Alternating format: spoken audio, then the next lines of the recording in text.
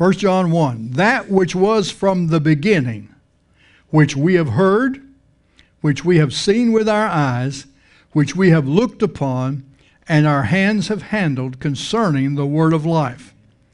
The life was manifested, and we have seen and bear witness, and declare to you that eternal life which was with the Father and was manifested to us.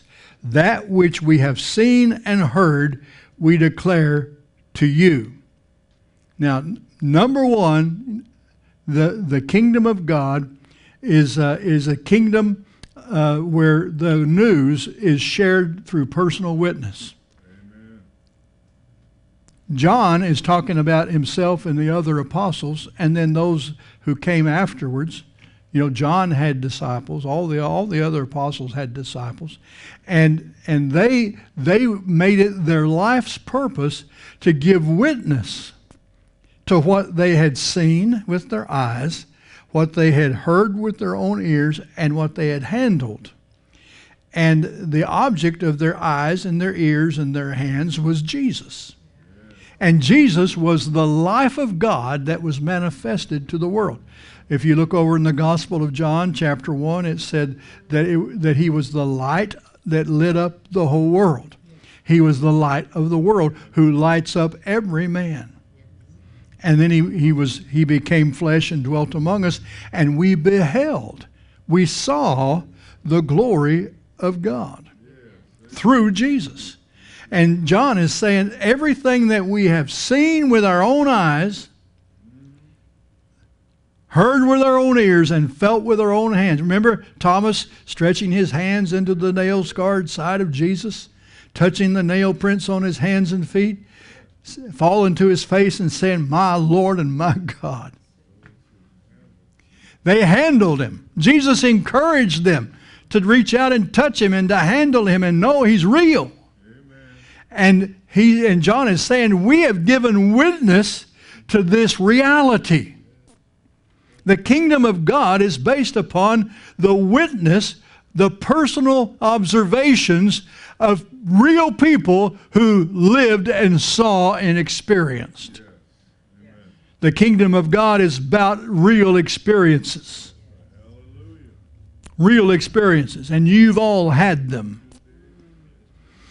You've all felt the touch of the Lord. You've all reached out and touched Him in one form or another.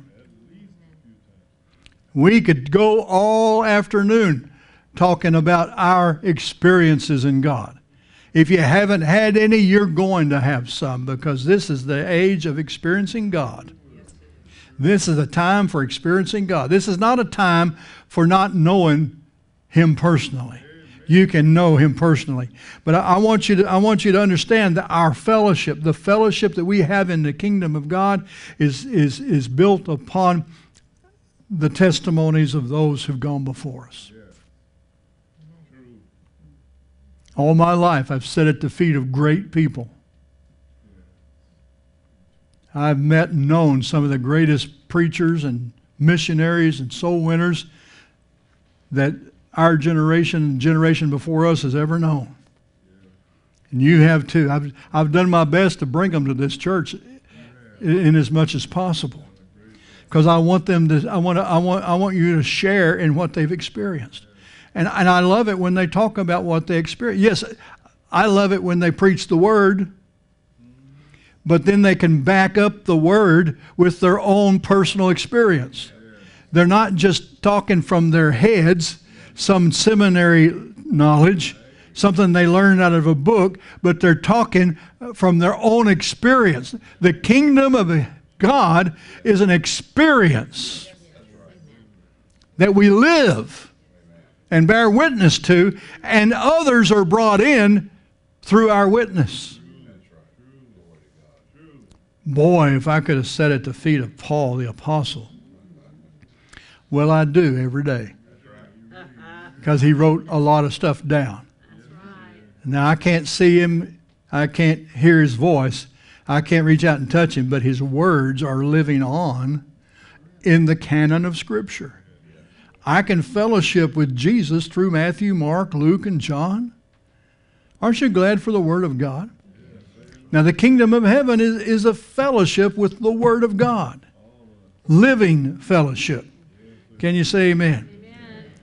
All right. Then, in verse 3, he says, now we're declaring all this to you that you also may have fellowship with us.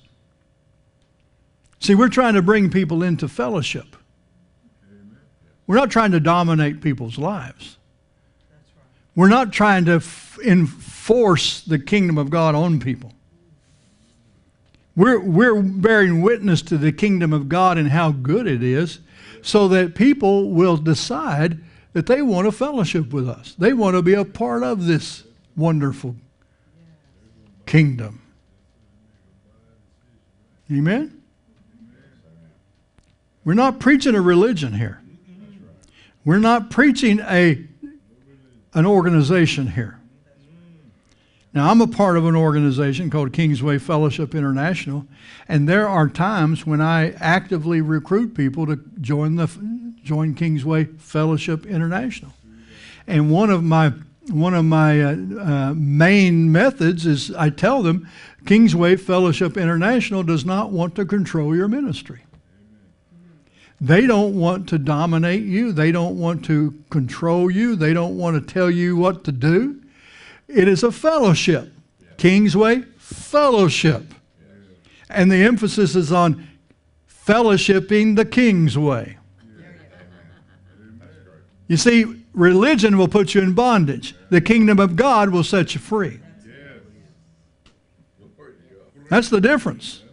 And what we're wanting to do is not put people in bondage to an organization, but to liberate them by recognizing what God is doing in their life. Amen. And so there are people that really appeals to. And so we invite them into Kingsway Fellowship International.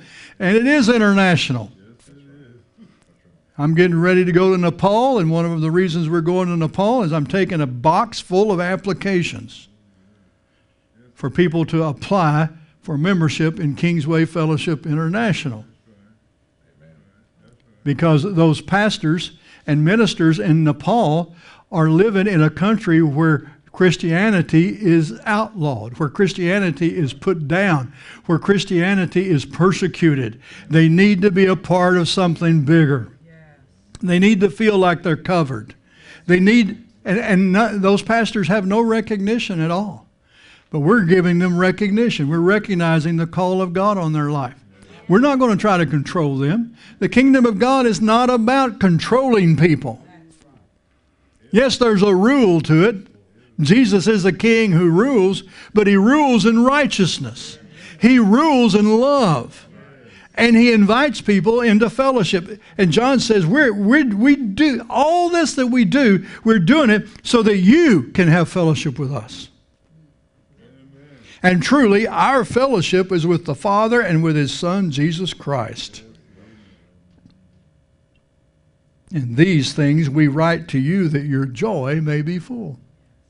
Now notice, he didn't say, we're leaving our fellowship with Jesus Christ and the Father so that we can come down to your level and fellowship on your level. He didn't say that. He said, we're inviting you to come up with us. Come up here with us. See, the gospel of the kingdom is a come up here gospel. Come up here gospel. It's not a I'm coming down gospel. It's no, come up here. We're inviting people to step up. Step up into what? Into the fellowship that we share with the Father and his Son, Jesus Christ. It's like the door to the upper room has been swung open, and the 120 have spilled out into the streets, and they are inviting everybody in the city to just come on in. And that day, the day of Pentecost, 3,000 people joined the fellowship. It's a fellowship. You learn the ways of the kingdom after you come in. That's right. You don't hit them with the rules up front, folks. You hit them with the fellowship up front, with the joy. Amen. For the joy of the Lord that fills you is attractive. And it will attract people into the fellowship. Can you say praise God? Praise God. All right, John's calling on people to come up to his level of fellowship. Jesus, remember, is the lifter. If you follow Jesus through Matthew, Mark, Luke, and John, every time somebody was falling down at his feet, he lifted them up. He lifted them out of their sins. He lifted them out of their misery. He lifted them up off their deathbeds. Jesus is a lifter. The kingdom of God is about lifting people into divine fellowship. Hanging around the divine. Rubbing shoulders with God. Holding hands with the King of Kings and the Lord of Lords. Man, our fellowship is a high fellowship. And anyone may come. Whosoever will may come. Jesus said, hey, everyone who thirsts, come on in and drink of the water of life freely. I mean, it's an open invitation for anyone who wants more. But they have to come up to his level. He's not going to come down and compromise who he is. You've got to come up to where he is. Amen. I'll tell you what. People, there's been, it's funny listening to people talk, preachers talk, people on TV, and things like that. They're always putting the church down. You ever notice that? Well, the problem with the church is, and they're always preaching to the pastor. You pastors, what you ought to be doing, pastors, blah, blah, blah, blah, blah, blah. And when they badmouth the church, I feel like they're badmouthing me. And when they talk about pastors, I think they're talking to me because I am one. And I've got friends, I use that word loosely, I've got friends that, I'll sit down with them, at a restaurant or something, and they start talking about churches and start giving the reasons why they're not going to a church. And yet they're spiritual, and they know more about how things are. They know about how things ought to be, and they're really critical of churches and critical. And I'm sitting there thinking, looking at him, doesn't he know that he's talking to the pastor of a church about the church? No, we're not perfect. We don't do everything right, and we certainly don't do everything to suit people. If we were people suiting, if that was our motive and our whole focus, this place would be jam-packed.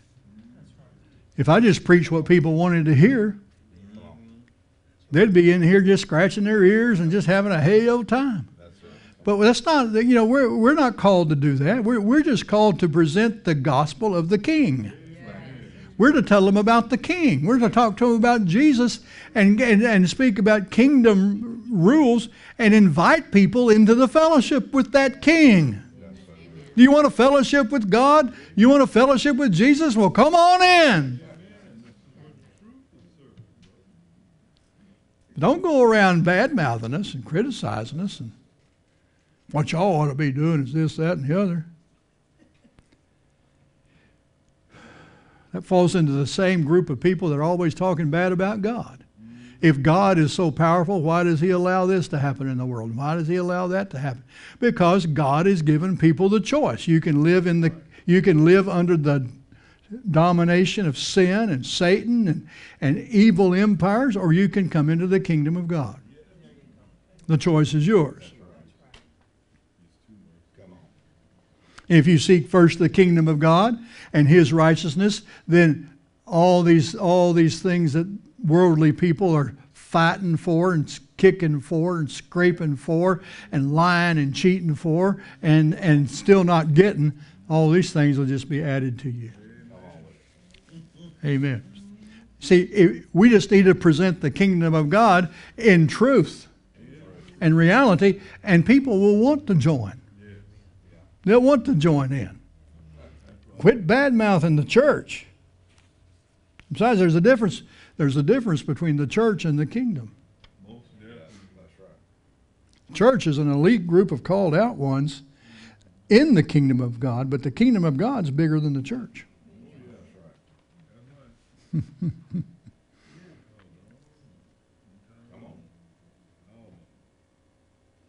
Just like your bride wasn't the only woman in the world. It was just the one that he chose. You chose your bride. You wives, look at your husband and realize he chose me. He chose me. He could have gone after any of the women in the world, but he chose you. You see, the church is the bride of Christ, is God's chosen mate. But Jesus is king of the universe. Amen. He's even king of the ones that went to hell. That's right. That's another subject. Okay. Look at verse 5. This is the message which we have heard from him. See, our message comes from him, the king, and we declare it to you, that God is light, and in him is no darkness at all. God is pure light. He's so much light that when we get to heaven, the heavenly Jerusalem, there will be no night or day, no sun or moon, because he's the light of it all. Yes. And there's not going to be any dark corners or dark alleys. There's not going to be any hidden places where people can creep around and do wrong, because his light will fill every nook and cranny. Yes. Amen. He is the light. He is the light, and in him there's no darkness at all. If we say that we have fellowship with him and walk in darkness, we lie and do not practice the truth. But if we walk in the light as he is in the light, we have fellowship with one another. And the blood of Jesus Christ, his Son, cleanses us from all sin. Our fellowship, notice it says we have fellowship with one another. If we walk in the light, we have fellowship with one another. Well, that another has a dual meaning. It means we have fellowship with God. One, we're one with another. Fellowship with God. But it also means laterally we have fellowship with one another. See, our fellowship and our circle of fellowship greatly expands when we walk in the light. Amen. When we walk in the light, all of a sudden we begin to recognize more and more about God. We begin to recognize more and more about Jesus. And every day with Jesus is sweeter than the day before. You know that. Indeed. Amen. But not only that, we begin to realize we've got brothers and we've got sisters and we've got fellowshipping people who are also fellowshipping with God that we can fellowship with. I met a guy this morning. He walked in here to hand me this packet. It says, "Dear Pastor." I don't know what's in it, but I'll look at it later. And he says, "I'm a pastor here in town." He was an Asian fellow, and a very nice looking guy. Had a couple people with him. He said, "I'm a pastor here in town, and we're going to have a meeting. I want to invite you to this meeting." And that's what this packet's about. And I shook hands with him, and I instantly felt related. I wasn't shaking hands with an Asian. I was shaking hands with a brother. I know nothing about his doctrine. I know nothing about his beliefs and his practices. But I know one thing. My fellowship detector went off the chart. Hallelujah. So I'm going to follow up on this dude and see if I can't fellowship with him more. Because God's expanding my fellowship circle. See, when you come into the light and you begin to walk in the light, other people that are full of that same light are going to stand out to you. Amen. And you're going to be drawn to them. There's going to be this magnetism, this family feel. I get that when I go to Central America and they're all speaking in Spanish. And yet I feel like I'm talking to family. And many of them, I've gotten to know them personally and been in their homes and fellowshipped with them, and they're Facebook friends. And we correspond a lot. And even though we have to hit that little button that says translate, it's wonderful. And then I go, if I go to Haiti, and they speak a strange language there. And some mix of African and French. I don't understand that language, but there are brothers and sisters there that just immediately you get attached to. Then you go to Africa, and you meet somebody who speaks Swahili, or Zulu, or Afrikaans, or some dialect in between. And you have to have an interpreter to tell you what they're saying. But when you look them in the eye and shake their hands, you know you're talking to family. It's wonderful. Same thing happens in Burma. Same thing happens in Nepal and other places in the world.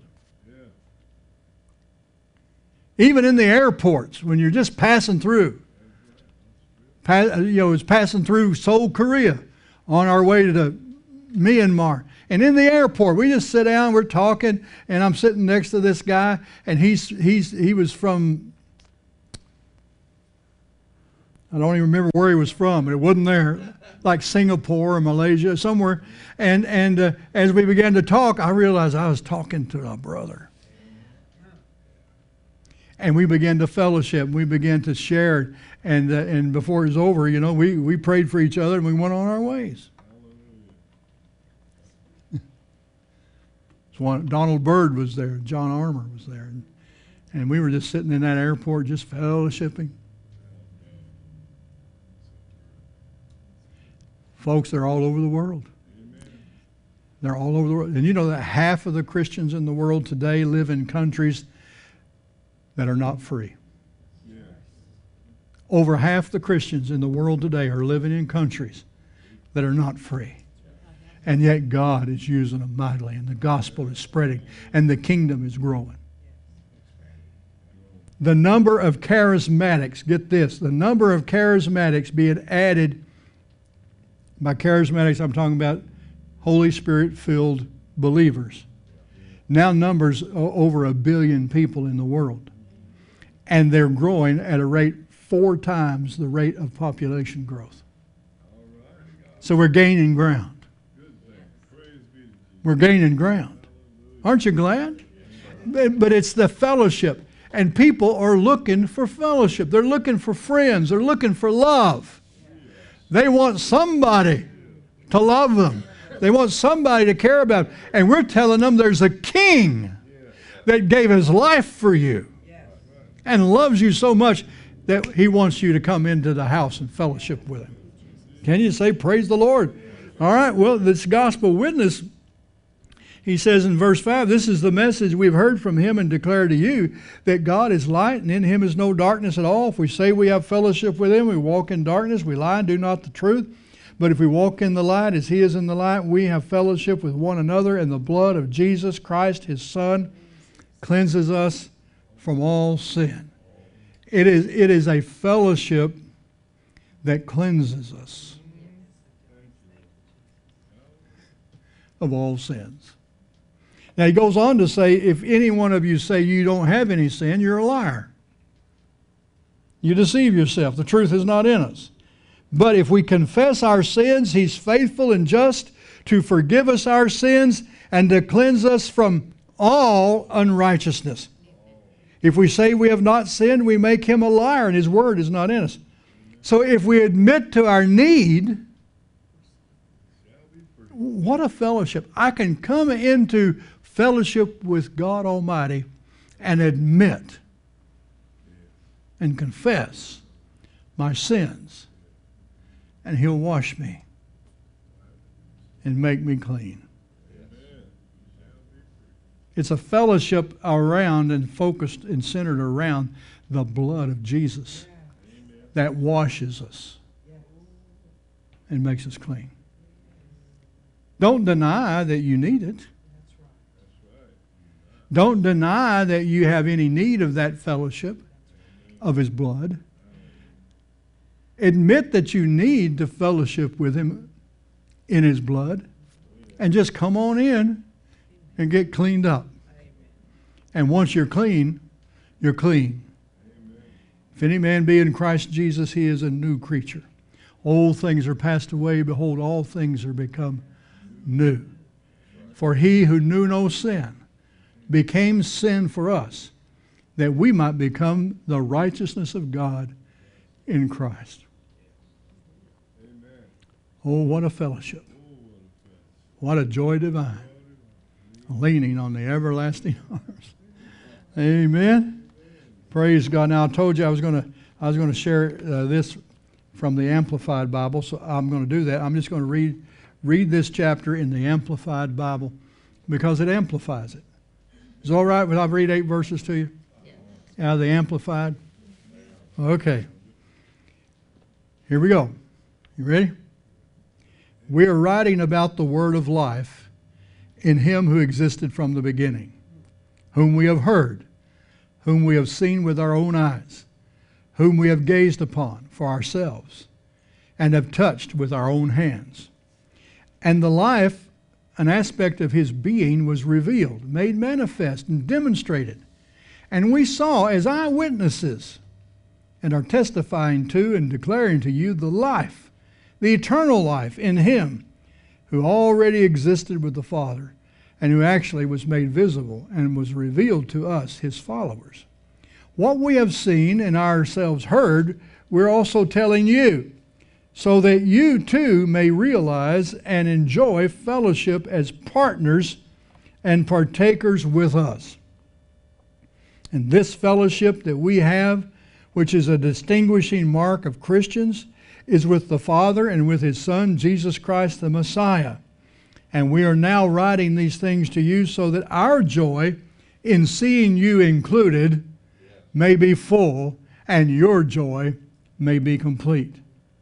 And this is the message of promise which we have heard from him and are now reporting to you. God is light, and there is no darkness in him at all. No, not in any way. So if we say we're partakers together and enjoy fellowship with him when we live and move and are walking about in darkness, we are both speaking falsely and do not live and practice the truth which the gospel presents. But if we really are living and walking in the light as he is himself is in the light, we have true unbroken fellowship with one another. And the blood of Jesus Christ, his Son, cleanses, removes us from all sin and guilt, and keeps us cleansed from sin and all its forms and manifestations. If we say we have no sin, refusing to admit that we're sinners, we delude and lead ourselves astray. And the truth which the gospel presents is not in us, does not dwell in our hearts. If we freely admit that we have sinned and confess our sins, he is faithful and just, true to his own nature and promises, and will forgive our sins, dismiss our lawlessness, and continuously cleanse us from all unrighteousness. It's an ongoing thing. Everything not in conformity to his will, in purpose, thought, and action. Everything in your life that does not conform to his will, in purpose, thought, and action, he'll cleanse us from it. If we say or claim we have not sinned, we contradict his word and make him out to be false and a liar, and his word is not in us. The divine message of the gospel is not in our hearts. Oh, I want it to be in my heart. My little children, 1 John 2,